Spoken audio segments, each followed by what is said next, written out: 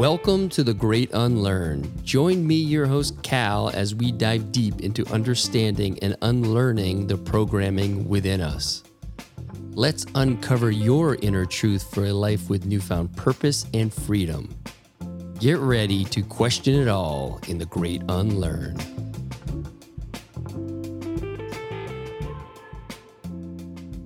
I'm drinking the kale juices, I'm working out, eating like the most extreme healthy diet, and I was still dehydrated. I couldn't figure it out. Going to school, shadowing doctors from all around the world, there was a part of my soul and my gut that felt overwhelmed because I realized our biochemistry and our unique genetic makeup and all the things that make who we are is so complex. How can one doctor or one blood test really say, this is what's going on with you? It just never felt complete to me. I just thought in my head, there's got to be a better way to help people. So then I started thinking, what's our common denominator that we all have? And when I realized we're all made of 98.9% water molecules, I thought, why none of these doctors have talked about the water molecules? I went down the rabbit hole of water and OMG.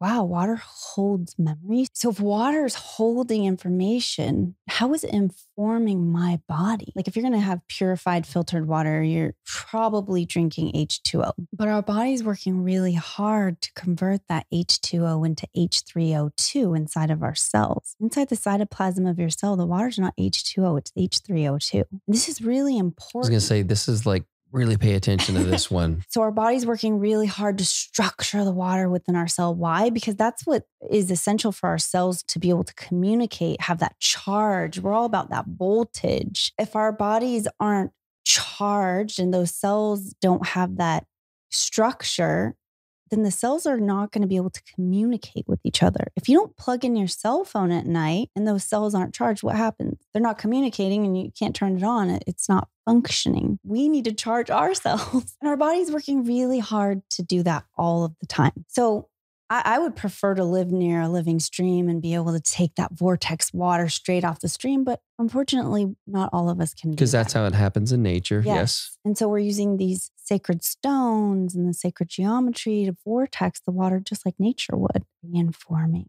of those living signatures. Now we have living water. Tracy Dews, welcome to the show. I feel like this has been a long time coming. We've been in contact for a long time. You were in Austin, I feel like in the fall or something. Yeah, I think it was. And I thought we were going to connect, and then I had stuff going on here. So this is the first time we've actually met in person. I know. But it seemed like I really feel like I know you. Same. I feel like you're already family. And now that I've been to your house, being here, I'm like, okay. Yeah, we're family. Yeah, there's definitely a connection going on here. But, you know, as I was learning more about you, I learned that you grew up in a missionary home. I did. Tell me about that. I don't know that I really met anyone who's grown up that way. And it obviously had a huge impact on your life, which we'll get into. But how does one grow up in a missionary home? Well, that's an interesting question. How did the missionary thing start? Well, my dad and mom are really... They're unique people. They never locked their front door. I would wake up sometimes in the morning, oftentimes, and there would be a random person sleeping on the couch. It was never the six of us eating dinner together. Never, never. Like, I don't remember a time. There was always, my mom had a big pot on the stove and she was feeding, whoever in the town needed something to eat. And where did you grow up? In Salinas, California. Okay. It's kind of near Monterey, if people don't know where Salinas is. Oh my gosh, I'm feeling this. Yeah, Tracy's had her first volcano experience. I went light on the tobacco, so I was... And I have never smoked tobacco, so I'm like, wow, I just feel like this body high. Yeah, so you just take it easy on it. Every now and then you can take a little hit, but just be gentle. Okay. Yeah, so... Yeah, it was kind of unique, but when you're growing up, you don't know something's different because that's all you know, right? Yeah. So I remember, and also I was homeschooled, so I was extra, I guess, like sheltered, didn't really know another way of life. So we're traveling to different countries. My dad's working with migrant workers and There's always new people at our home. And my parents were just of service. Their life is literally of service. My mom, to this day, will take buckets of warm water down to the beach where we live and wash the homeless people's feet, bring them socks and blankets but literally like touch them, Yeah. where you can give things to homeless people, but my mom's on another level. She takes their socks off and washes their feet and just, I don't know, it's what they love. Wow. What a gift to grow up I mean, that's deep service. That's from you can't do that unless it's truly from the heart. Yeah. Yeah. And I was really fortunate enough that I didn't grow up in a home where my parents, they weren't talking about the Joneses. What are the neighbors doing? What kind of car do they have? Like, I was so unaware of that because they didn't really see the world that way. It was like, how can we serve? And that's what brings them so much joy.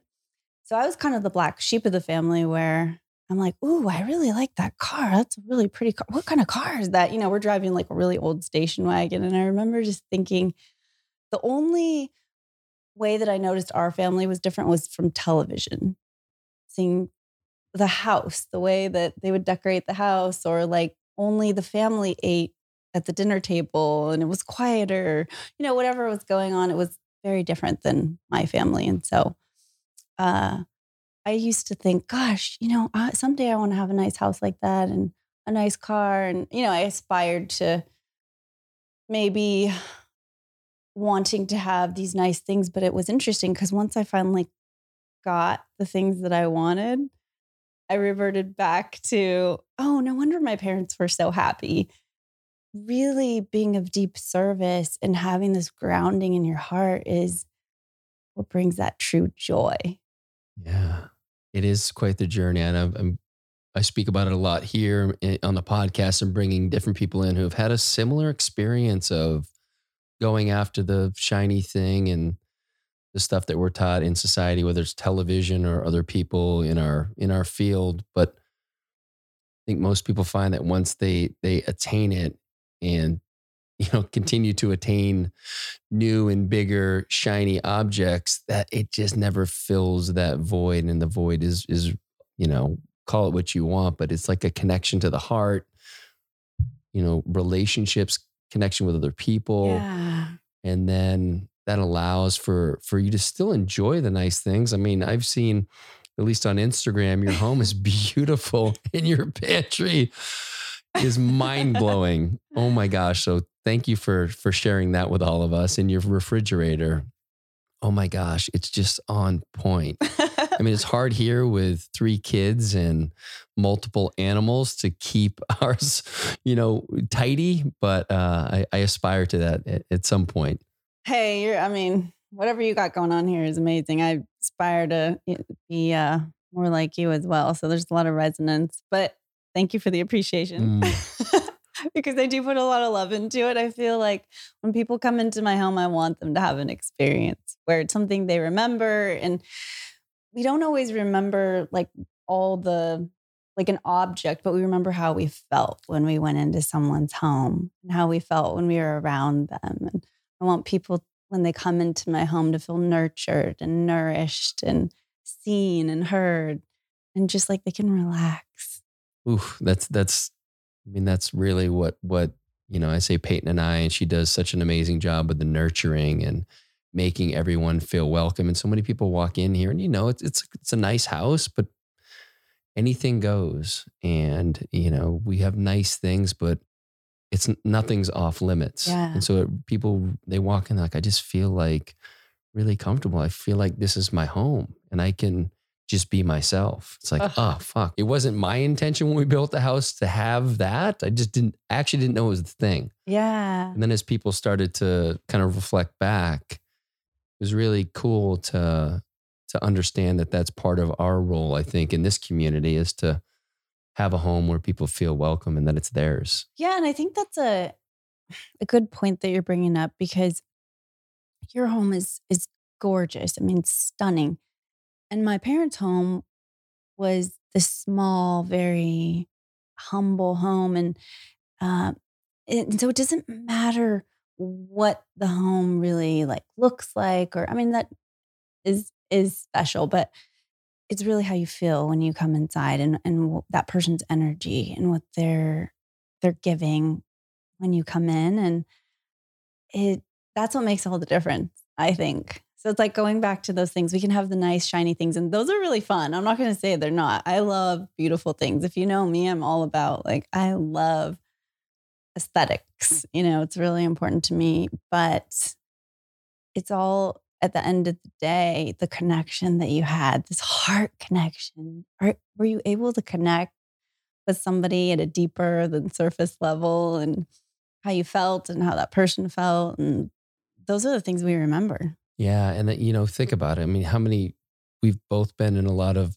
beautiful homes, way more expensive than this one. And you feel out of place, not because you can't buy those things, but you just don't feel at home. And I've been in plenty of homes that are starter homes for people that I feel so loved and so welcome, and I don't want to leave. And there's no cool kind of things to play with, but it's just the energy of the hosts and what they create. And I think it's something for us all to just remember. Remember those homes that make you feel like that, and then also remember the ones that don't. And like, you know what? That house is pretty dope, but I don't feel like it's my place. Yeah, exactly. Yeah, 100% with you on that. So tell me this. And again, I recently listened to, as I was doing some more research on you today, I listened to your podcast with your daughter. Oh, And, learned about her, I don't know if I want to call it a battle, but her experience with alopecia. And I'm really curious to, um, we have 3 kids, they're older as well. And we've had things that they've experienced. And my middle guy had Lyme disease for a bit. So that was a challenge. And my oldest has always had food allergies. And so, it really resonated with me when is it Grace? yes. Yeah. When Grace talked about how it kind of sucks when you go out and you can't eat anything. Mhm. Even if you go to a place like True Foods, which has amazing food, everything's cooked in a particular oil. So I understand a little bit of it, Yeah. but I don't understand what it must feel like, and you don't necessarily probably can't really speak on her behalf, but like, what's it like for her, but also for you as a parent who just, you can love her as much as you can with all your heart, but there are certain things that you can't give her. And what's that feel like? That's a great question, Cal. It feels there's different feelings. You go through these waves, right? And maybe just for people who aren't familiar with alopecia, could you give just a little kind of give them an understanding? Yeah. So basically, an easy way to explain it is her body thinks she's allergic to her hair. Her body is rejecting her hair. So my daughter has no hair on her head, no eyelashes, no eyebrows. She's lost all of the hair on her body. She has alopecia universalis, which means she has zero hair. And as a 16-year-old girl, like we live in a world where we really value as women, especially, but men too. Men want a nice head of Totally. hair. I want to have a nice head of hair. So to be 16 and, for example, she went to the winter formal and she said, all her friends are fixing their hair. And she just felt so out of place because she's like, well, what am I doing right now? And she won't wear a wig. She absolutely refuses to be inauthentic. She wants to be 100%. This is who I am right now. But also, I want my hair back. I desire hair. I want to have hair, but I don't have it. So I'm not going to pretend like I do. I think she doesn't want to have somebody asking, is that real or fall off? And, that would kind of suck to pretend behind something. But I guess we all have our masks that we pretend behind. For sure. But she chooses not to. So I think she got it when she was 2.5. She had a vaccine.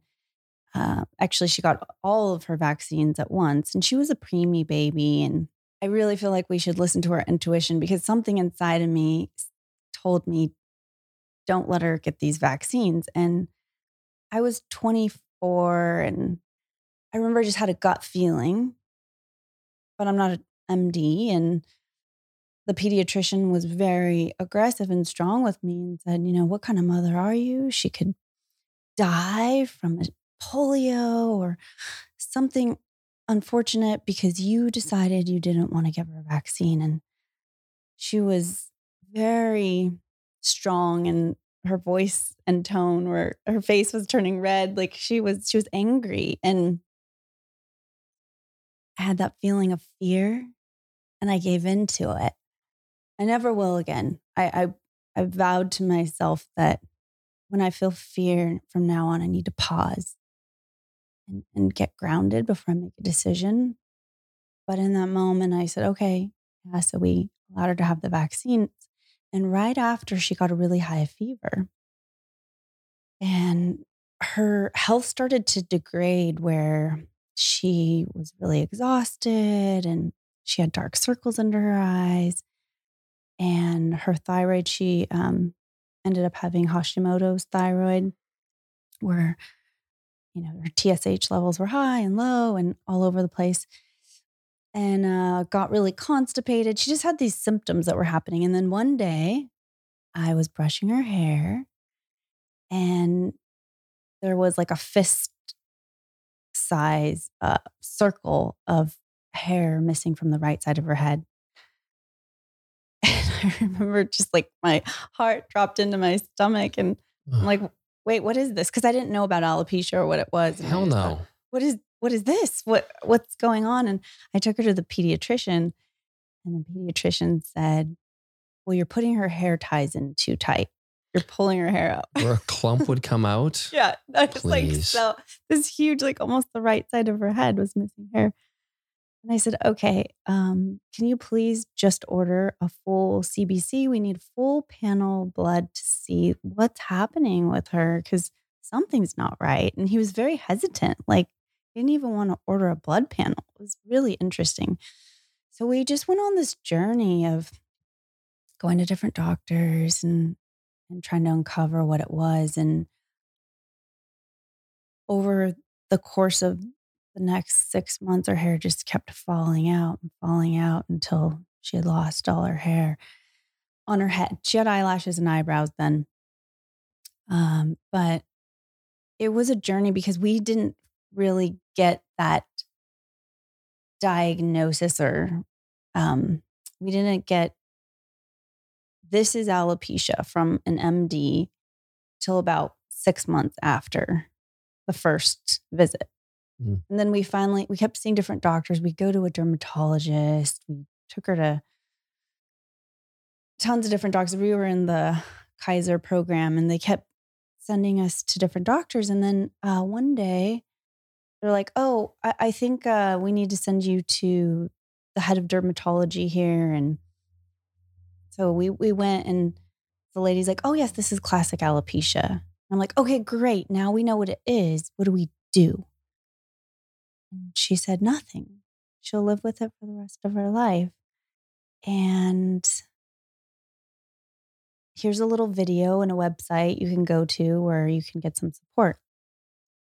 And I walked out of the office. She was 2.5 then. And I just started crying, because I felt like, okay, we went through all this to find out what it is. Now that we know what it is, there's nothing we can do about it.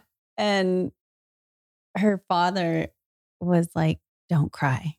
We can't let her see us upset about it. So I just took a deep breath, and I remember thinking, no is not an answer. There's always hope. Always. And I personally, as her mother, have this responsibility to help her find that hope. And I'll do whatever I have to do to help activate this. And so that started my journey of really getting more into functional medicine, because Before I didn't really know about that or what it was, or there was alternative things. And I grew up with that allopathic approach. So it was a gift, I feel, for both of us because we've learned so much, but along with a lot of gifts, we also have this double-edged sword sometimes where it's not always easy, right? Oh, yeah. I can't. Yeah. And I guess thanks for sharing that. And I guess that's what I'd love to know as, from parent to parent, because I know the things that I deal with sometimes as a parent can be really challenging, but it's not that I can fix everything. Sometimes your kid breaks his jaw and he's got to go through that process. But, you know, as a teenager who has something that separates her, Yeah. and I know in the podcast you had with her, she was sharing about her friend, I think it was Natasha, Mhm. who had it, but was able to, kind of mitigate it or whatever, and now has a full head of hair. Yeah. And so this person that she was deeply connected with, they shared a story, now is kind of on a different path, which is amazing, thankfully for her, but it makes it hard for Grace. Yeah. That was a really hard thing for Grace because for Grace, feeling so separated and so different, it was very comforting for her to have a friend that she could resonate with. And she would tell me, hey, when I go to the grocery store with Natasha or the mall, nobody stares at me like they did before. It's like we're in this together. It's not just her alone being stared at. Because I've never lived in her shoes before. I see how she gets stared at, but I don't know how it feels for her. People really do like this jaw dropping kind of stare where she'll walk by and they'll turn their head and just jaw dropped staring at her. Like it's so obvious. And, Yeah. she gets people coming up to her often and asking her if she has cancer. And it's just, she's definitely stands out. So Natasha having it with her just with the safety blanket. And when Natasha got her hair back, also Natasha's friend group kind of changed. And Natasha started getting busy with school and she's in high school now. And so they didn't see each other as much. And Grace started feeling really isolated and alone. And I tell Grace a lot, like, I understand pain. I can resonate with that. I can't fully understand your pain because I've never experienced alopecia, but I can sit here with you in it and hold you and hold space for it and be here for you to try to do whatever we can to make it better and also just love you and be here with you in the things that we can't change. And as a parent, it can be really painful. And I notice sometimes I'll find myself, I have to observe myself numbing out because I would get so into it and feeling her pain and working so hard and putting all my energy into going to this school, getting this, going to this program, figuring this out, taking her to this doctor. I've taken her all like around the world to different doctors and we've put so much energy into understanding this autoimmune condition. And you hit a point where you're like, okay, maybe this isn't about me and what I can help do. And you feel I've had to hit a point where it's like, oh, maybe I need to just surrender this too. Do the best I can, but also be in a surrendered state and know like the way she is right now is okay too. It's not that it's not okay. There's not something wrong with her because she has alopecia. This is her gift, her journey. This is where we are in loving what is. Mm. And that's been a journey for me. Like a lot of my self growth has come through that because my personality is You want something, you make it happen. You figure it out and you grind until you do. And for most things in my life, that's worked until it doesn't. Yeah. Like a full stop on that, right? Yeah. It's there's so many things that we can fix and we choose to fix for our kids or whatever. But when we do surrender to what is and seeing that it's okay and it's still not okay, this can be both. And as Yeah. you said, like it doesn't mean you're giving up. It just means that you're in acceptance of this and Yes. this is her journey and whatever you can Yes. do to support her. And I love that just the way you said that to her, that you understand pain, but you don't understand hers and what she's going through. And I think a lot of times it's easy for us to make the mistake of letting someone know that we know what they're going through. We have no idea. Yeah. In any case, we may have some common, experience, but each of our experiences with something that's as challenging as this is our own. And just to honor that, because that to her, I would guess she can receive that. That's honest. Yeah. Like, I don't know what you're going through. And I think as I've started to understand that, I mean, it's not just with my kids, it's with anybody. It's like, I actually I don't know what you're going through. So like whatever I can do to support, it's just understanding we don't know and it's okay. Yeah. Like we don't have to figure it out. We don't have to fix it. Yep. Because there's nothing to fix here. Right. And getting to that point, like you said, where we're not giving up.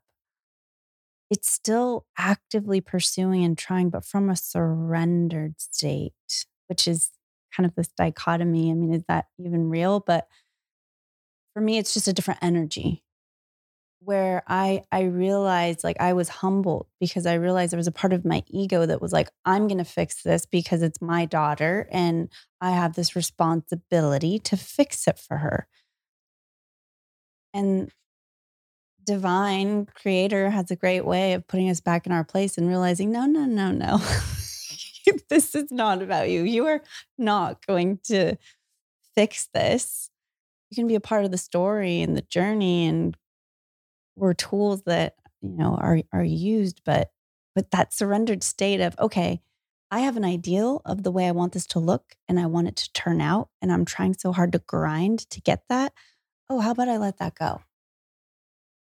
And go, maybe this is her story forever. Maybe it's not. I don't know. And I need to be okay with the not knowing, because a lot of times in life, I don't know about you, but for me, you can get so caught up in the future and figuring out what you're going to do and how you're going to fix something that we miss out on the gift of the present, the joy, the love, that exquisite gift that is the now. And I realize with my daughter, as a father, with children, the time passes so quickly. And when we get in this state where it's like, okay, it'll be better when, we're missing the juiciness of that moment. And I know when she first lost all her hair, it was hard for me to even really look at her because it would be so painful inside. Like, this is really happening. This is because it's not just about hair and the way you look. It's like her immune system's affected, her health is affected, everything. There's a lot going on there. It's the social things. How is she treated by other people? How does she feel about herself? There's just a lot of components.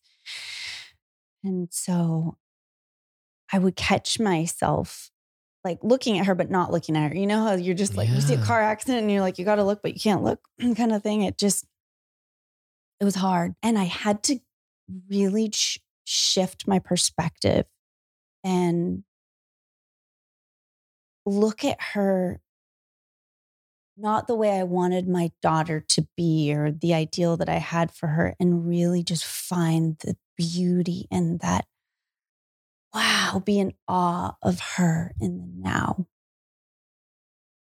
And that was a journey. That's been a journey. It's still a journey. Sometimes there's moments where that can come back, and it's because we don't want anyone else to hurt, and we don't want to hurt, and we want to protect them and ourselves. So sometimes we don't want to see what is there.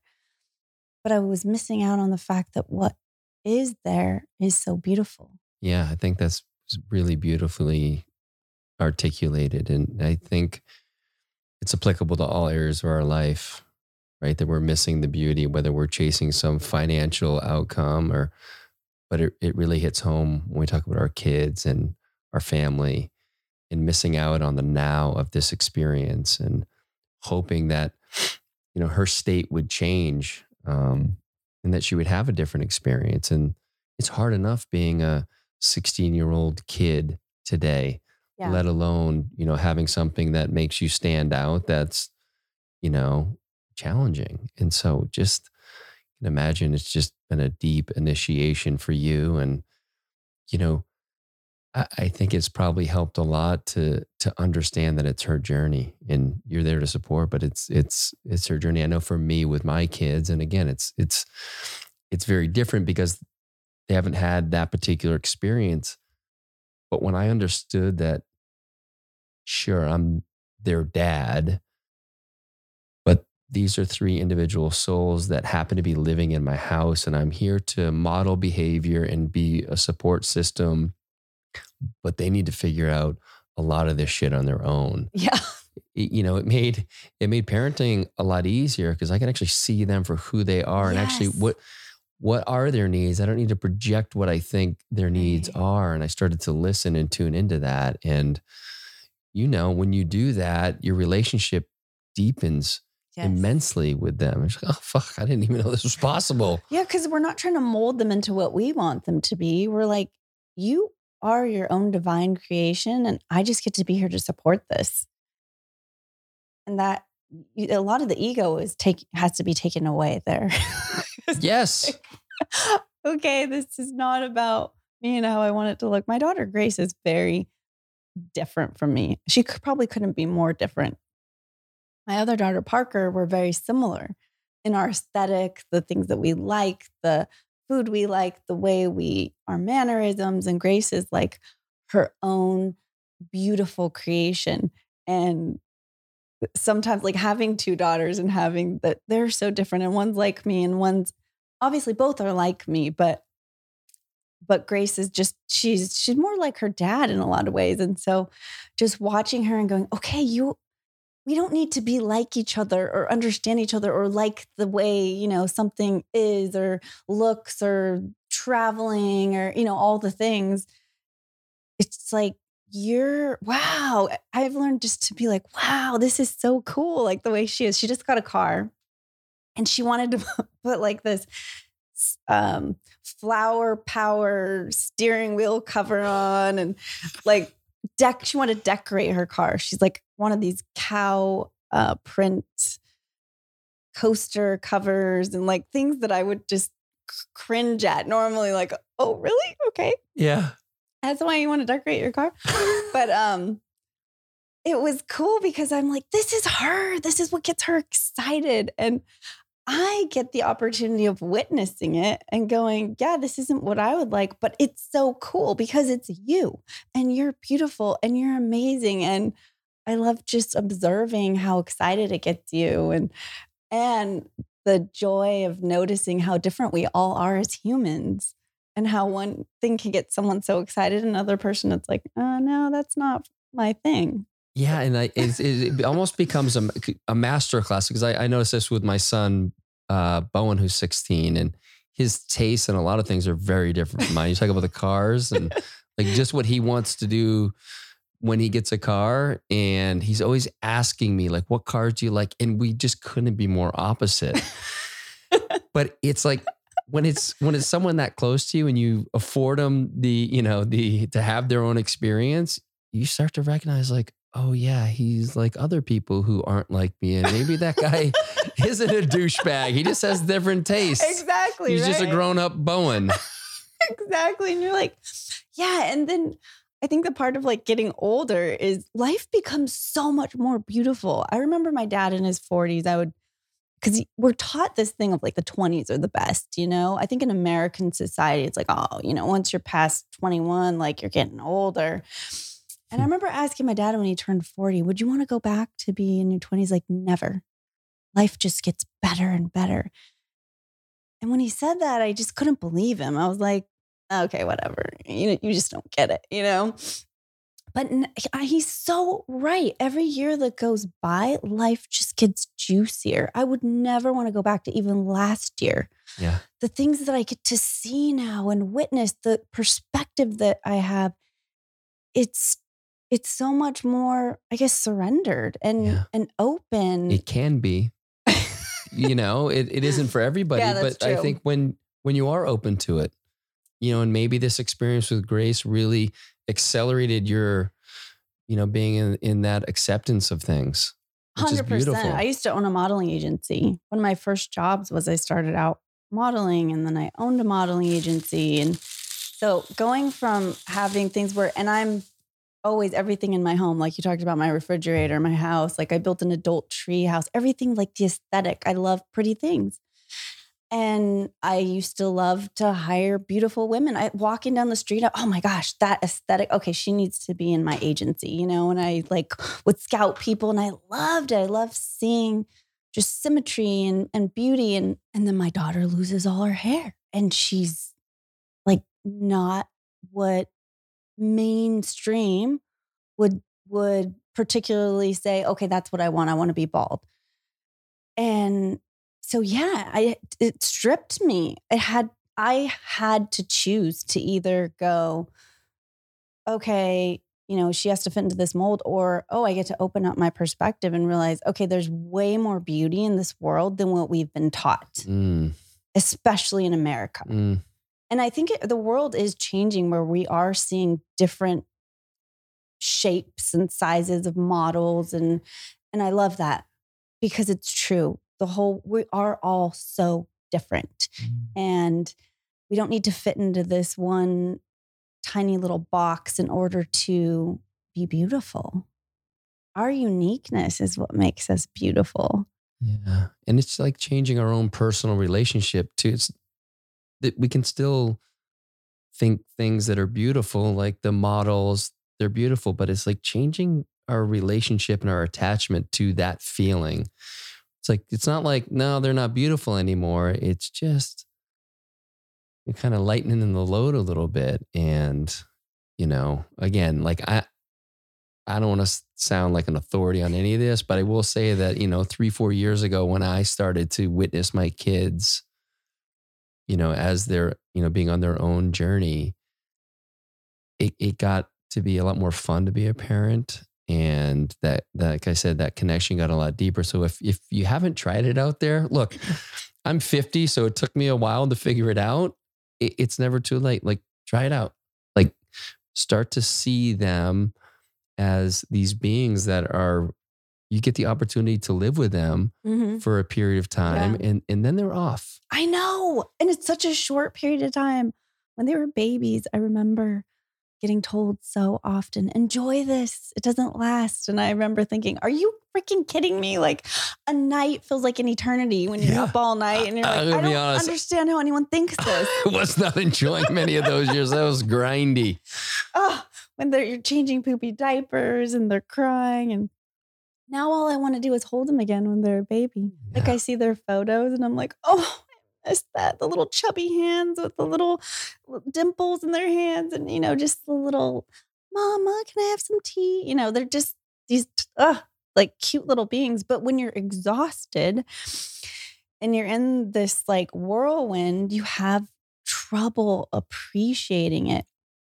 I just read this book on the way over here. It's called If It's Not a Hell Yes, It's a Hell No. I haven't read it, but I've been like really tuning into that lately, and it feels really good. So drop some wisdom. Read this book. I read like 3/4 of it. It's such an easy read. I read 3/4 of it on the way here, but it was really resonating with what I'm trying to create in my life right now, is just stripping away the things that are mediocre and just okay in my life, and really tuning into what I'm resonating with. What are my divine gifts? What gets me, my blueprint, me as Tracy Dews, what gets me excited?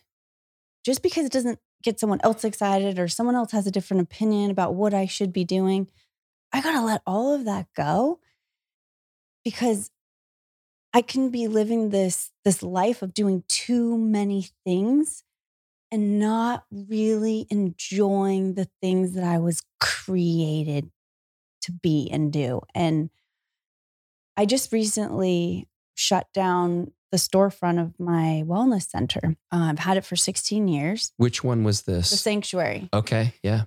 I had it for 16 years and it felt like I was a failure to shut it down. But every day when I would go to drive over there, I wasn't excited about it. I felt like it was robbing me of energy. I felt drained. And I just realized I got to let the ego go of, oh, I'm shutting this down. Is this a failure? And say, who gives a rat's ass what anybody thinks? I have to walk in my shoes every single day. And if this is draining me of energy, I need to let it go. And so I shut it down. And I just went through a whole remodel, reconverted into another unit that we can use for our wellness retreats. But at first it felt like I was a failure. And then I realized this huge weight has been lifted off of my shoulders and I feel so free. Oh, now I have space to do other things. And then it got me excited to realize, okay, anything that's not a hell yes, it's a hell no. I don't need to say yes to this just because it's good. I am more effective. I'm more loving. I have more energy to give when I take time to rest and nurture and nourish my spirit. And when I do that, I can tap into my really unique divine gifts. And then when it's a hell yes, I can give it with all my heart and really love on others and love myself through this process. And so I've been putting this into practice this year. Now we're only in February, right? That's okay. It's a good start. But it feels so damn good. Oh, that's awesome. It is it's so freeing and it feels so good. And obviously I have so much to learn and I'm just starting it, but it's like a different way of looking at things, like taking a step back and feeling into my body and going, is this a hell yes? Nope. So it may be a good thing, but I'm not going to do it. I'm not putting my energy into that because we only have so much energy. We only have so much time in a day. And I think we get so caught up in the doing that we forget about the being. Yeah. And I think I love this track because a lot of people will often wonder, how do they do it? How do they seem to enjoy everything they do in their life? It's because they decide that if it's not a hell yes, it's a hell no. And it takes some practice, but as you do it, as you start to shuffle those maybes off the calendar, it feels really good. You start to have more time. You start to value that time. You start to understand that it's yours to decide. And I think that was the hardest thing for me, is not having solid boundaries. And when you don't have solid boundaries, you leak time, you leak money, you leak energy. And if you don't know any better, you just feel like that's what you do. But as people come into your life to show you another way and you start to put that into practice, it just reinforces itself. Yeah. So the people that you spend time with, I'm really, I'd say my inner circle has gotten super tight. And it's not because the people that maybe aren't in it aren't amazing people. It's just I don't have a lot of time and I want to go deep and I want to learn and I want to follow the energy of what I'm tracking right now. And if it's this particular group of men and women, then that's who I'm going to spend my time with. So It's been, I'm glad you brought that up. It's definitely been something in the last couple of months that I've really been tuning into, and it feels really good. As the more you do it, those boundaries get, kind of more solidified. It just becomes easier and you stop worrying about hurting someone's feelings and am I going to let them down? On the other side of that is you're still loved. It's all good. Right? Do you feel like the things that you do say yes to now, that experience feels different? I get really excited for the yeses because I know it's almost like they've been carefully curated, like in the subconscious, that I know it's going to be an amazing time. And if it's not, okay, I'll learn something from that. And I was just spending some time with a friend of mine last night. He's been kind of on a similar path, and he was out with some people the other night. He's like, I got in there, and this woman I knew was sitting next to me, and she had her back to me. And he's like one of the most amazing guys. So it wasn't like, she had kind of any kind of real issue with him, but she was just being shitty. And he's like, that side of the table was all blocked off. And the people on the other side, there was this conversation was just like this low energy. And finally he's like, all right, guys, I got to go. And he like got up after 30 minutes. He's like, I'm out. I'm not doing it anymore. Yeah. I don't care if I committed to it. If I get into the wrong space, I'm going to draw a line and go to be with people who are life-giving, energy-giving. And so it's good to have people kind of on that journey as well to, kind of play in like, what does it feel like? Yeah. And that it's okay to say no.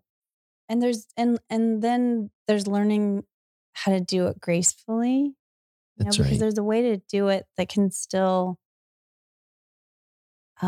make people feel seen and loved and let them know that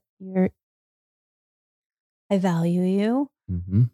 Also, there's a limited amount of time. And I've been putting up better boundaries with myself and my friends and being more clear too. Like I just had to have a hard conversation with somebody who says she's my friend, but I'm like, look, my dad told me when I was a little girl that I should be able to count my friends on one hand because I will never be a good friend to 20, 30 people. We can have associates, acquaintances, people that, we can still give and be kind and loving. But when it comes to being a real friend, that takes time to sit there, hold space, listen, check in, bring them some soup if they're sick or whatever it takes. Like, for the record, I was in a beautiful ceremony Saturday night, and we decided that you can have 10 best friends. 10, okay. That's the limit. 10, okay. So you can use both hands. So it's a little more now. I like yours because 5 is not a lot. But that idea of that, it doesn't mean that someone else isn't special. It's just like what you would call a friend is, I have an idea of what a friend is and how I want to show up for a friend. That's it. Like having the capacity and bandwidth to show up for the 5, 10, whatever. But you're right. You get into 20. It's like you can't. You're spread too thin. And then you're not a good friend to anyone. No, you're not connected to with none anyone. of them. Yeah. So this friend. Yeah. So it was really hard, but I had to be honest and say, every time I call you, it gets sent to voicemail. And then you say that you're really bad with texting because every time I text, you don't get back. So I said, I feel defeated. I really don't know how to connect with you. And my definition of friendship might be different than yours. But what I desire to give in the relationship and what I feel like is being reciprocated doesn't feel like there's a coherence here. And it's my responsibility to be clear and share how I feel because that gives you the opportunity to show up if you desire to do so. And if you don't, that's okay. But I'm just being clear about what my desires are and the way that I define friendship. And let's just see, are we on the same page? It was really hard to do that. Like I would have never done that in the past. You just kind of blow it off and just, whatever. Totally. But I realized, like Brene Brown says, clear is kind. There's a way to be clear, but do it in a kind way. I'm not demanding anything of you. I'm not telling you you're doing anything wrong. I'm just saying, here's how I see it and here's what I desire. And you're welcome to show up. I'm giving an invitation. That's why I said this is an invitation. Yeah, you're coming. I look at it as like, let's make an agreement here. Like, what's Yeah. our agreement in this relationship? And if Yeah. it's, as you said, if it doesn't sync up, okay, at least now we know. Now we know, no hard feelings. We just see it differently. Yeah, and I love it again when you start to do that rather than blow it off, because we've all done that a lot. When you start to have those more difficult conversations, you do get clarity, and those boundaries actually get really clear for you as well, for who you really desire in your life and what you're seeking for that connection and relationship. Yeah, because everything is like a vacuum. What you let go of is opening up space for something else. And so if I'm not in true resonance and this relationship isn't a hell yeah for me, then I care about you enough that I'm going to communicate and give you that invitation to show up so that we can have this hell yes relationship. And if it's not, then it's okay to let it go, and me not having my field, you're my friend and I'm going to keep showing up for you in this really deep way. No, you're an associate now. Like, I care about you, I'll help you, but not to the level that I'm choosing for people that I'm going to call a friend. Perfect. Okay. We're going to shift here because you have so much to share beyond what you just shared. So, Tracy, because it really, I think you touched on it, because of your experience with Grace, you've gone deep into the body. And so that's a lot of what your podcast is. You know, I know you have a book coming out. When is that hoping to launch? Wow, Cal. Well, I just have to say that the book was supposed to be out last May. It's my first book that I've ever done. Sure. And I finished writing it in April, turned it in, and it was basically, I learned a lesson that don't tell people that something's going to come when the publishing company was telling me it was going to come. So I told That's people fair. that pre-ordered, this isn't coming. And now it's a year later, and it was basically kind of just the company took my money and was just leading me on. So anyways, I take the responsibility for that because it's like, oh my gosh, these people have been waiting. And so finally I had to swap it. It was like, hell no, now this is not working. Yeah. I had to do the hard rather stop. than chase that and try to make it work. I kept trying to make it work. Yeah. Can we make this work? And they were leading me on. And finally I had to realize, like, okay, I can't just keep hoping the best. Like, let's look at the facts here. Mm-hmm. So it's like that book, Good to Great. I had to get them off the bus and like, boom, I'm just going to lose all that money that I put into it. And it was a big chunk of money that I had put down, but I got to just let that go and move forward. So I just hired a whole new team about a month ago, and we're looking at April that it'll be printed. So fingers crossed, but I'm not making any promises. Sure. And it's my first time. And it's called Hydrate. Yeah. The same as your podcast. Yeah. Great. Very on brand. Yeah. So, well, let's get into some of the stuff that you've learned and stuff that you share. You know, in fact, we first got connected because I bought, is it a UMD? UMH. UMH. Dang it. I was close. That wasn't in my notes. I bought one of the water vortexing structure. How do you describe it? A water vortexer. Yeah. So I bought one of those through our friend. Well, Justin Rizvani had one. It's like, dude, I want one of those. Like, all right, talk to Tracy. She sells them. And so I have this one. People have been over. They see it's like this kind of cool 4-legged thing that sits on our counter. It's like a golden spaceship. It's so cool. It's so elegant. Tell people what the German design, it's like, the Germans, they make nice things. Yeah, they don't fuck around. Yeah. So what is the benefit you were just sharing with Peyton and I before we got on, but let's talk a little bit about water and why something like that device is so important for our water. Yeah. Well, when I started going into health, I had my functional medicine clinic for 16 years, and going to school, shadowing doctors from all around the world, there was a part of my soul and my gut that felt overwhelmed because I realized our biochemistry and our unique genetic makeup and all the things that make who we are is so complex. how can one doctor or one blood test really say, this is what's going on with you? It just never felt complete to me. And I'm a detail girl. So like, oh, there's so many other factors that could be going into this. And it just always bugged me because I didn't like it just being put into one little box and saying, oh, you've got high cholesterol or heart disease or whatever it is. Like, well, what the fuck is going on here?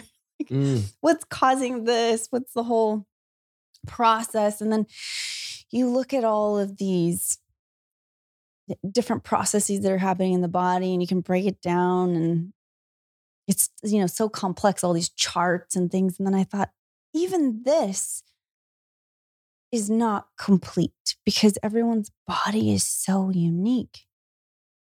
So I went back to the drawing board because I would have patients come in and it's like, we would give them a whole new program of like, here's what you can eat, can't eat, supplements you take, here's what you do, all this stuff. And sometimes people would do it, sometimes they wouldn't. People get overwhelmed. And I just thought in my head, there's got to be a better way to help people because this is not super effective. It is, but it isn't. This not with everyone. So then I started thinking, what's our common denominator that we all have?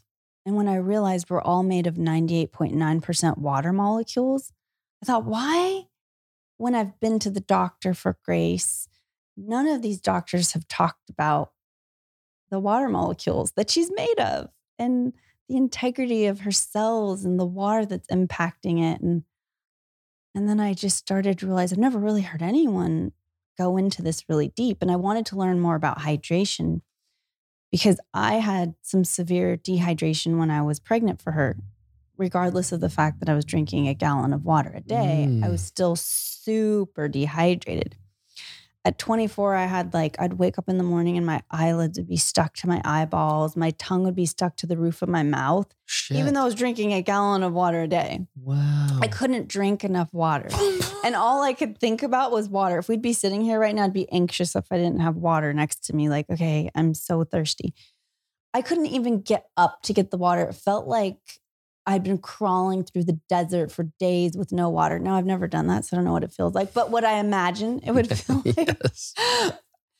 And my ex-husband, the girl's father, I don't like that word ex-husband. I think he's such an amazing person. But the girl's father would go, he would know he'd have to go get me water because I couldn't even open my eyeballs until I put water on them. And I was 24, so young. I'm drinking the kale juices. I'm working out, eating like the most extreme healthy diet. I mean, if you looked at my diet, it was like to the detail. I'd pick from our garden. And some people say they're healthy. I was like on an extreme level. And I was still dehydrated.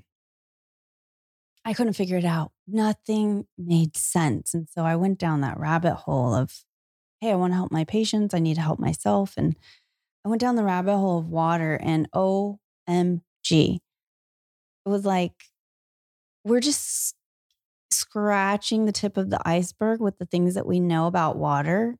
We could study it for the rest of our lives and really never even get it. I mean,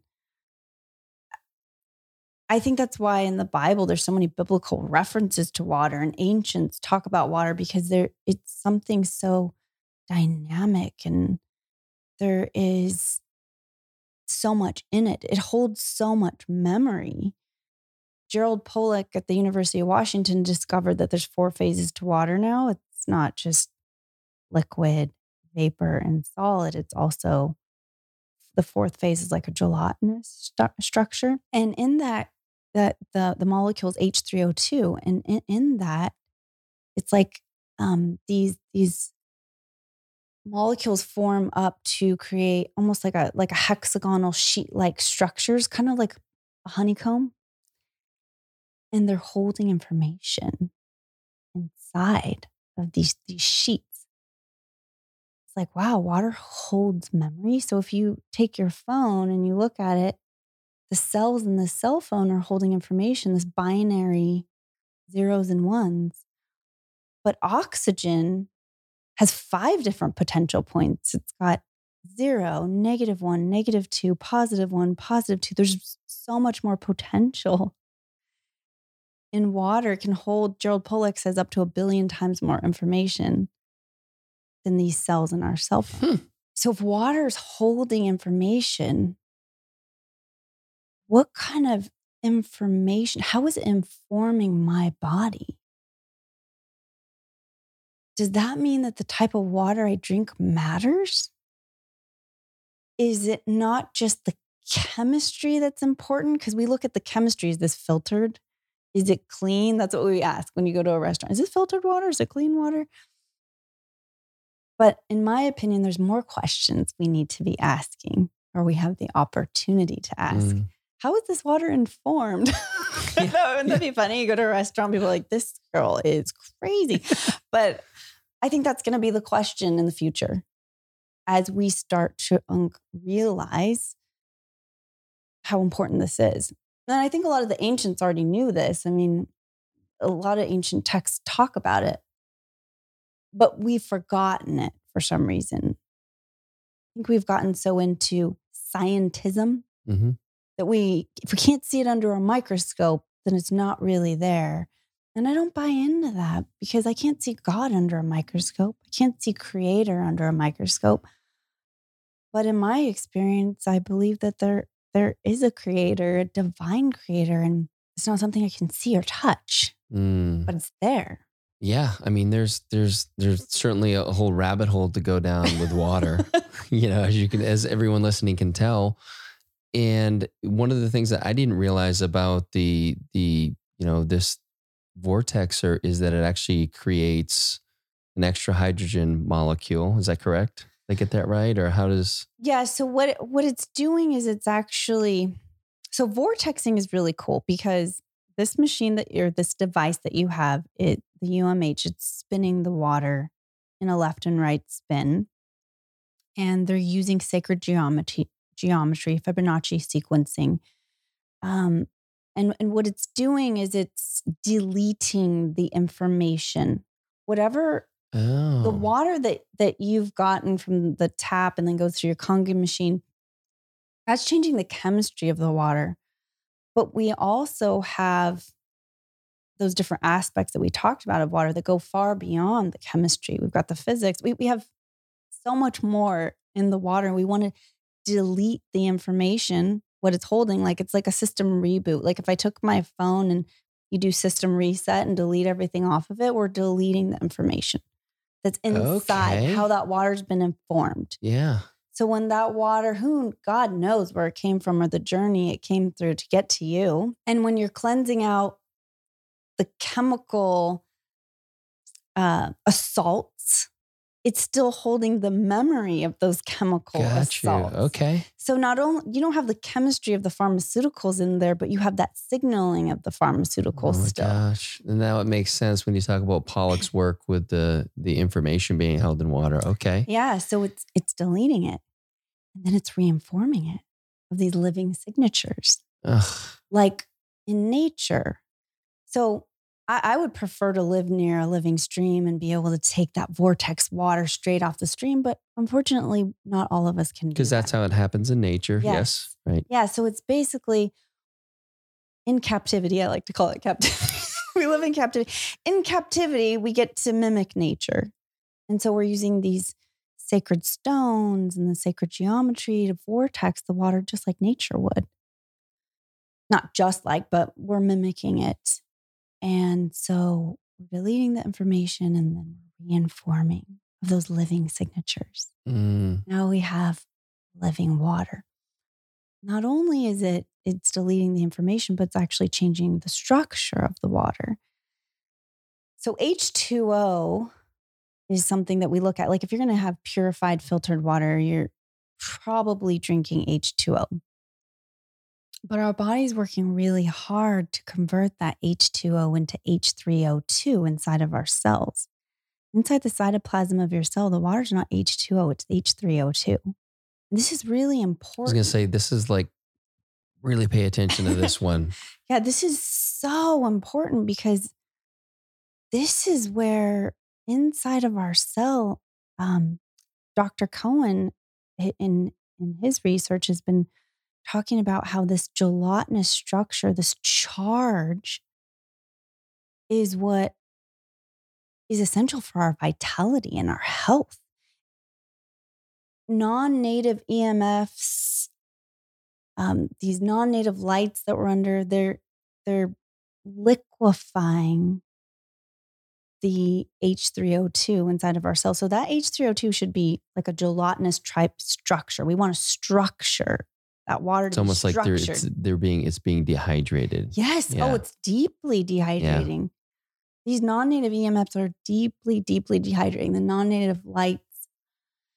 And so our body's working really hard to structure the water within our cell. Why? Because that's what is essential for our cells to be able to communicate, have that charge. We're all about that voltage.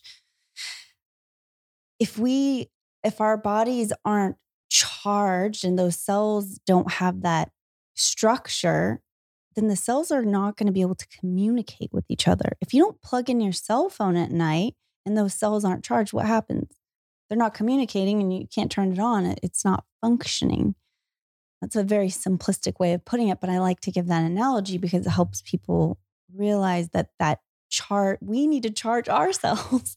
Yeah. And our body's working really hard to do that all of the time.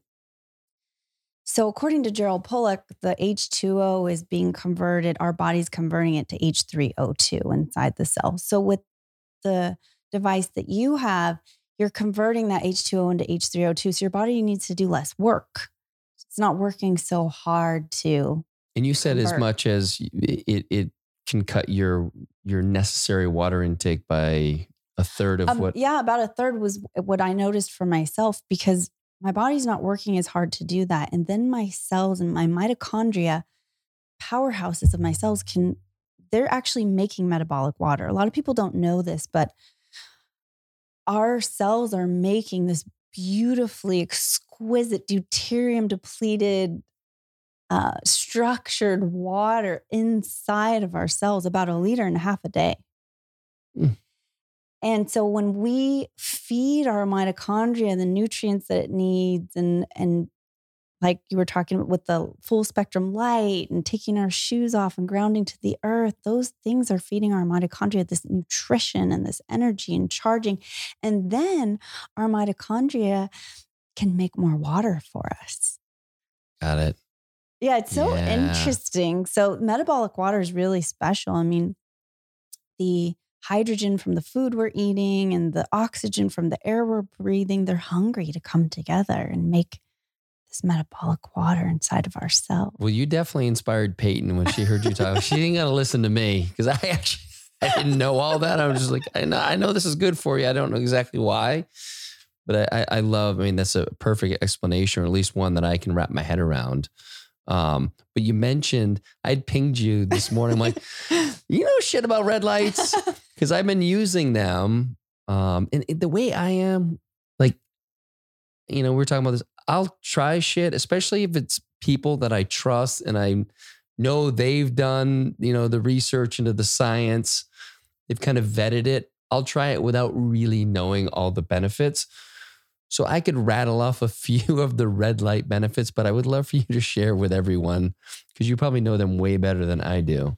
Well, first I'll preface that I'm not a red light specialist. And okay. If you want to learn more about red light, my friend Michael from BioLight Shop has his own podcast just on this. So if you want to listen to it, he's got a lot of great information. But I know that our mitochondria, the light and the sun is nutrition for our cells.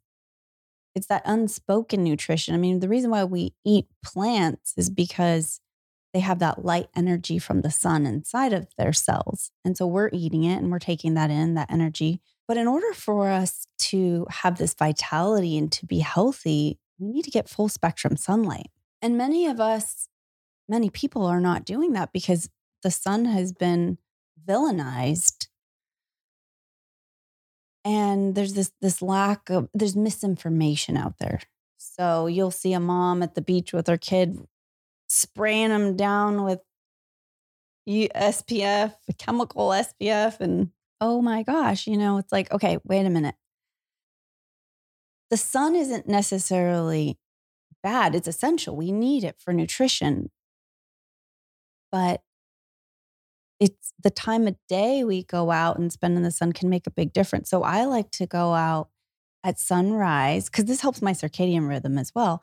But go out at sunrise, and that's when the thermal heat is the lowest and you're getting the highest amount of red light and full spectrum light, but it's not burning your skin. And then at sunset, at like golden hour and watching the sunset, you're getting that red light in on your skin and into the retina and the eye. Open up your mouth, get it in your epithelial tissue. That's why you hear people talk about anal sunning, it's because the epithelial tissue is where you can really absorb that nutrition, the full spectrum light. So a lot of people aren't doing that. They're working all day, they're waking up late, and they're spending a lot of time indoors under these non-native lights, non-native EMFs. And so it's like junk food. It's like because the light is nutrition. So it's like eating McDonald's nutrition in terms of light all day long. You're going to suffer. So these red lights are great because for people that won't go out and watch the sunrise or the sunset, and they're not going out in the sun during the middle of the day, and if they do, they're slathering themselves down with sunscreen. The red light is a supplement. It's like taking a supplement. Okay, I'm going to get this nutrition for my cells. They're charging my cells, feeding my mitochondria, helping me make more metabolic water, a host of other things. This is something I can supplement with for my lifestyle. And I mean, it helps, with inflammation. There's so many things that it helps with, but just like the sun, you want to have a certain amount of intake. There can be too much. It's like you don't want to eat 50 oranges, there's a balance with that. So it is nutrition. It's a supplement. The sun is the best, but not everyone's going to wake up at sunrise and watch the sunset. Perfect. I'm glad I have it then. Yes. I want to shift gears for a second and talk about your post today about Botox. Oh, yeah. Because that was news to me. Really? Not that I had an opinion about it one way or the other, but the way you explained what's happening, how it's basically freezing, the tissue or whatever. And imagine if like your leg was frozen for 6 months, like, is that good for your leg? Yeah. And so I'd love for you to share kind of your thoughts around Botox and why you've never done it. So owning a functional medicine clinic and a spa, we have a spa, so we had facials there and I owned it for 16 years. I got to witness people that were getting Botox, weren't getting Botox. And I'm the type of person that I'm an observer. My mom said when I was a little girl, someone would be walking down the street and I'd just be staring at them, because I look at every little detail. And I just would notice the difference between people that got Botox and didn't get Botox and just the little nuances, right? So when our clients would come in, I would ask them, if they'd gotten Botox. And I'm one of those people that I want to age gracefully. I'm sorry, but it's like very important to me, I'm fine with aging, but I want to age gracefully. So I'm always thinking ahead, right? Okay, I could do Botox now and not have a wrinkle, but what's that going to do to me 10 years, 20 years from now? What's my face going to look like? So I started observing our clients. We had it for 16 years, people that had been doing it forever and how they looked and how their face was aging. And then just noticing that. And I thought, gosh, it doesn't seem like it's doing what all these doctors are saying it does. These plastic surgeons and injectors tell people that it's going to make you age better. But what I would notice is that like someone's forehead would get longer or dropped, or the face would start dropping. So they didn't have wrinkles, but something looked off. Ooh. The face was moving down, but there's no wrinkle. So your brain's like, something's not right here. It's like, we know these our brain's smart, the subtleness, the idiosyncrasies. So then I thought, well, look, I don't want to have a bunch of wrinkles, but I also don't want to do Botox because also it's a neurotoxin. And they're starting to discover that it affects people's thyroid. People that get it a lot you can be susceptible to Hashimoto's thyroid. And anyways, I just thought if you keep injecting yourself with this toxin, what's the long-term effects of it? And that was always in the back of my mind. So I started this facial at our wellness clinic because I want to age well. I'm like, what can I do to like do this, but in a healthy way? And I started thinking about blood flow, lymph flow. When you see a child running and they come in, with their face all ruddy, it's like, that's the youth, is the blood flowing through the face, the lymph, the energy there, the hydration, the vitality. So how do we get the skin more hydrated, less puffy with toxins, and, get the blood moving? So I just started practicing all these techniques and bringing these things together, and like gua sha, facial massage. You actually can massage inside the mouth because we have our muscles, we're moving them all the time. And we want to lay them back into place, massage, relax the muscles that are overactive and awaken the ones that are underactive. And so that we're bringing this lymph and blood flow back. And I started to do it to people's faces, and I would take a photo before and after, and it's unbelievable. Really? Unbelievable. One facial was good, but then we started to do a program. It was 10. So they'd come in for 10, and I'll have to show you the photos after this, but it's like looking like they had beyond a facelift, like the fullness and the fat coming back in the cheeks and the vitality and the wrinkles smoothing out. And they're just so happy. And I realized, gave me hope. Like, okay, I can age well and gracefully, and I don't have to inject myself with a toxin and freeze my face. So I just started realizing, we've been sold a lie. Mm-hmm. And I don't think Common it's anyone, being I don't think there's mal or ill intention. I don't want to believe that, but I think it's just misinformation, being misinformed. And I like to look beyond the curtain. What's behind the curtain there? So anyway, the post was really just my observations. I'm not an MD, obviously, and I can't say, give medical advice, but it was just my observation of the things that I've witnessed and seen, and owning a clinic for all these years, how I've seen the changes we can make by just paying attention to the lymph and blood flow and hydration and muscles. And how about we just go back to basics? Yeah. And then, so if the 10 sessions over what period of time, how often do you recommend? So the way I did it was 4, 3, 2, 1. So the first week was 4, you come in 4 days a week, 3 days. So it's almost like a workout. Yeah. And then they would come back once every 6 months for a reboot.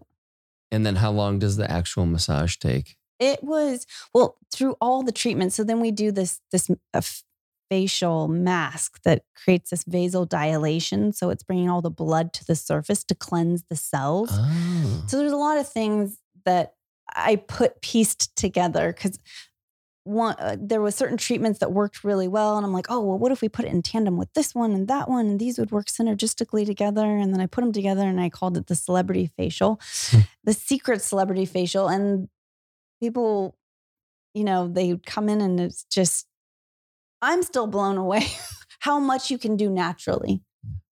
You don't have to go get cut open and lift this and that. You can bring the integrity of your skin back to life through hydration, nutrition, sunlight, grounding, sleep, massage. Those things can make, I believe, a bigger difference than a knife or scalpel. Beautiful. Now, you traveled here, by the way. Yeah. And I've seen a lot of your Instagram stories about when you travel. So when you travel today, what did you do? I want to hear some travel hacks for the listeners. What can they do? My travel routine is embarrassing. It's extra. Or maybe let's do this. Extra. Give us what do you recommend for people who don't put a lot of thought into, they're going to be traveling. Tomorrow, I'm going to Florida with my son. Okay. So what do you recommend I bring? All right. So the big thing is when you're on the airplane, there's a lot of salt on your body. It's a lot. being in that tin can up in the air. Make sure to get a good night's sleep the night before. And the 48 hours before you fly, really focus on your hydration. And when I say hydration, anybody listening to this, just to make it simple, if you're looking at water, stay away from filtered water, go back to nature, get spring water. And if you want to know how to mimic spring water at home, you can go to my page and I can show you how, but you're not going to really hydrate with purified water. So throw that away, drink spring water and hydrate the 48 hours before. Then the morning of, I have this green tea ND extract that I use because that's going to help with the radiation. We're getting assaulted by a lot of radiation when we're on the airplane. So I'm just trying to mitigate it as best as possible. So I have this green tea extract that I'll put in some warm water and drink that. And then I fast. Or I'll have just a little bit of fruit. I had a couple blackberries, but I haven't eaten anything else because your stomach, you're going into this like, everything's getting contracted, like shrink wrapped, and your body really can't digest when it's on the airplane. So that will make you extra tired and just feel lethargic. So either fast or just eat some light, like fruit, things like that. And then as soon as you get off the airplane, you want to ground. Take your shoes off, connect to the earth, hug a tree. I know that sounds weird, but whatever you got to do to just ground. That's why a lot of people like to take a shower when they get off an airplane because water's grounding. You just feel so good once you ground, Okay, so while I'm on the airplane, I take these hydrogen tablets. So before the flight, mid-flight and after flight, I take one Quinton. Quinton it's seawater, 78 trace elements that helps my cells. It just helps my cells be able to communicate because I have all the building blocks for biogenesis. So I take one of those and then I get 4 ounces of water and put 2 hydrogen tablets in. You do. So I was curious about how much water, because I bought the tablets when I went to South Africa after seeing your ski trip So, but I put it in like a big thing of water and I was waiting for it. And I'm like, I got to drink all this water. No. Just do 4 ounces because the juice is in the gas, the hydrogen that's coming off. A lot of people don't realize that. They think it's some sort of chemistry thing happening, but no, what's happening is there is chemistry happening, but those tablets are liberating the hydrogen from the water molecule. So that hydrogen gas is being liberated and you want to drink it right away so you get the gas. Okay. The gas is what matters, not necessarily the water you're drinking. It's the gas that's being liberated and getting. So pre-flight, do that 2 tablets and 4 ounces. Okay. Yeah. And then if it's a really long flight, I'll do it mid-flight and then after. That's made a world of difference for how I feel after a flight. I don't feel tired anymore. I used to get off the airplane and be like, I need a nap. Mm-hmm. I don't feel that way anymore. I feel great. What are you buying for water at the airport? Me, I don't because I bring my own water. But if How do you get the water like through security? You just say it's medical water and then they have to test it. So they have a machine there. No shit? Yeah. So you can vortex your water, bring it, and you're like, this is my medical water. So they test it just to make sure it's water? Uh-huh. Oh, so it doesn't... That's it? That's it. Fuck. All right. So you can bring your own water. Wow. I did not know that. A lot of people don't know that. Now you all do. You're welcome. Yeah, they have to. I mean, you just look at them and say, there's medical water. And they go, oh, okay. They have a little machine they put it in. Awesome. Takes extra time. Sure. So you just need to make sure. Leave a little earlier. Yeah, leave a little earlier. I've had times where I'm like running late and I'm like, oh my God, I got to get the water tested. But I won't travel without my deuterium depleted water. So yeah, I would definitely get spring water, do the hydrogen tablets. That really helps. Quinton always helps me. Okay. Between the Quintons, there's the hyper and the ISO. Yeah. What's the difference? That's a great question. So they're both seawater. The hypertonic is the undiluted. So it'd be like if you took a little sip of seawater and it's like super salty. The isotonic is the diluted version. Interestingly enough, even though the isotonic's diluted, that one's the powerful life force that Rene Quinton called the medicine. In 1895, Rene Quinton discovered that the ocean's plasma is identical to our own blood plasma. The elements in it are identical or should be identical because many of us are missing the trace elements. And that's why our bodies are unable to heal or build new healthy cells. Our epigenetic potential depends on us having all 78 trace elements in our blood plasma. And if we're missing some of those elements, then we're not going to be as healthy as we could be, and our cells can suffer. So the isotonic is something that you take as medicine. And if you're dealing with something like some sort of autoimmune or some issue, Rene Quinton had special protocols for that and how you take it. But like, some people that are really sick might need to take up to 3 a day. 1 in the morning on an empty stomach, an afternoon, at night. And that's you want to do it on an empty stomach? That's the best. Mm-hmm. And with the isotonic, you want to use those vials that you break open. The reason why it's a double tip ampule is because it's not just about the chemistry. There's a bioenergetic life force in there that comes from the plankton bloom that even Francisco Cole, the owner of Quinton, will say it's something we can't even quantify yet. We just know what it does. So those are preferred to the big bottles? Absolutely, because that's where the energy is held, those double tip ampules. But if you're just focusing on the chemistry, then you can take the packets or the other things. But I just use the ampules because I want that life force energy. So I take the isotonic, the medicine, when I'm traveling in the morning, before I fly, mid-flight, and then after the flight. The hypertonic, undiluted one, think of it as nutrition, as a supplement. It's like a vitamin you take every day. And that's something that you can put in your water.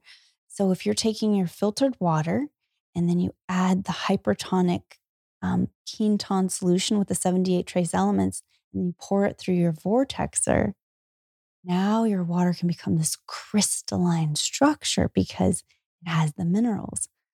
Why is a crystal a crystal? Why is it solid? Because it's made of minerals. And we want to create our water into this crystalline structured water. We need minerals. Oh, so before it goes through the vortexer. Before it goes through the vortexer, you take your filtered water, put the Quinton, then vortex it. That's what nature's doing, right? Nature's taking all the minerals from the rocks and everything that it's coming in contact with. It's picking up all these minerals and it's moving and it's spinning. And then it's creating the structure. It's so beautiful. Like when I think about it, I get so excited because we take it for granted, right? And we just have this water that we open up the faucet and go, oh, water's always there. Water's water. It's just whatever. It is what it is. H2O. Oh no, we've been sold a lie. Yes. You're correcting that now. What is there anything else that's like, because I can do all that. That feels really good. Fasting, the Quintons, the hydrogen tablets. Was there anything else I forgot? No, I think the sleeping and hydrating is important. I mean, there's so many other things you could do. I'm like so extra. I've got a scalar machine with little frequencies in my earphones when I'm on the plane. And my friend has this company that there's silver clothing you can wear to help protect from EMFs. And he gave me this cape. So it's a blanket that I'll just wear on myself. I mean, I look so crazy on the airplane, but I don't care. It's made all the difference. Yeah. I used to be that girl that travel days, I can't do anything else because I'm like done. No energy. Yeah. To now I don't even feel affected by it. Like, I feel great. I can't wait to try this protocol tomorrow. I'm going to let you know how it goes. Yes. It's going to feel good. Okay. I mean, I think we've covered a lot. I guess the only other thing I would ask is, you're, like me, a big fan of Feel Free. What do you use it for? Well, I think Feel Free is multidimensional. There's a lot of benefits you can get from it. And so it depends on the situation. If I need a little pump to get to the gym because I'm just not feeling it, those days where you're just like, I don't have the energy, I don't want to go, I'll take one then. Sometimes, days where your neurotransmitters just feel like not on point, not dialed in. You're like, everything feels a little foggy today or not as elevated. Can really elevate your mood if you just need that. Yeah. That focus. It kind of like takes you out of the clouds and into like direct clarity. Yes. And I can get really distracted too. So like getting to go through the edits of my book and opportunity to do that. It's like, oh my God, to sit down sometimes and just focus. It's very difficult. So Feel Free can really help me focus in when I need to. Yeah, I've actually heard that from a number of people who do a lot of writing, and they're like, it really takes care of the writer's block. It's like all the kind of negative voices coming in that are distracting. It just, they kind of go away and allow you to just be in that space. And I mean, such a good name. I love the name because it's a great name because it really does liberate you from the limitations that our mind can put on our body. And then it opens it up to this limitless potential where there's this freedom outside of the boxes that we've created. And that's what I love about it. I was teaching my daughter, she's running cross country or she's training for track right now. And so I was timing her as she's doing these hill sprints. And I'm like, look, the last 3 quarters, I just want you to gas it and tell yourself, this is so easy. I can do, I've got this. Like, this is the easiest part, and like, just change your mindset, right? Because at the end is when you start feeling like, oh my God, so much pain. And so she started shifting her thought and like her times were getting better and better and better. And I think that's just a good example of how our mind limits our body of what our real potential is. And Feel Free helps take away, like lift those limitations. Yes. And I've seen you post about it being a great alcohol alternative, which I love too. It's probably been the thing that's helped me the most with just like saying no to like any, I will have them occasionally. It's been a few months actually, but I'm not afraid to have a few drinks, but I just feel way better. And I feel way better the next day. It's also an aphrodisiac. So I don't know if I told you this, but so you said you were going to send me a case and you sent me a box of it. And I get stuff in the mail all the time, right? So when I'm coming back from a trip, just got back from a long flight, and I was so thirsty. I had run out of my deuterium depleted water and I only drank that. So I was so thirsty. So I get off the airplane and I'm like, I want some juice. I want some structured plant water, And I'm like, this is Cal's thing. It's like probably like some healthy juice thing. I didn't really know what it was. And I was literally so like, I had been on a long flight, a long day, and I just saw pineapple juice and like botanicals, right? So I just shot it. And I'm like, wow, that was interesting. So then I'm getting ready for bed and I kid you not, this is so embarrassing, but all the blood in my body started just like moving. And I felt like I was like literally going to have like an orgasm. I was like, oh, what's going on? Like I hadn't put 2 and 2 together. And I was like, why do I feel this way? No shit. Yeah. Cause all the blood was just like rushing to my lady parts. And I was like, what the fuck is this thing that he gave me?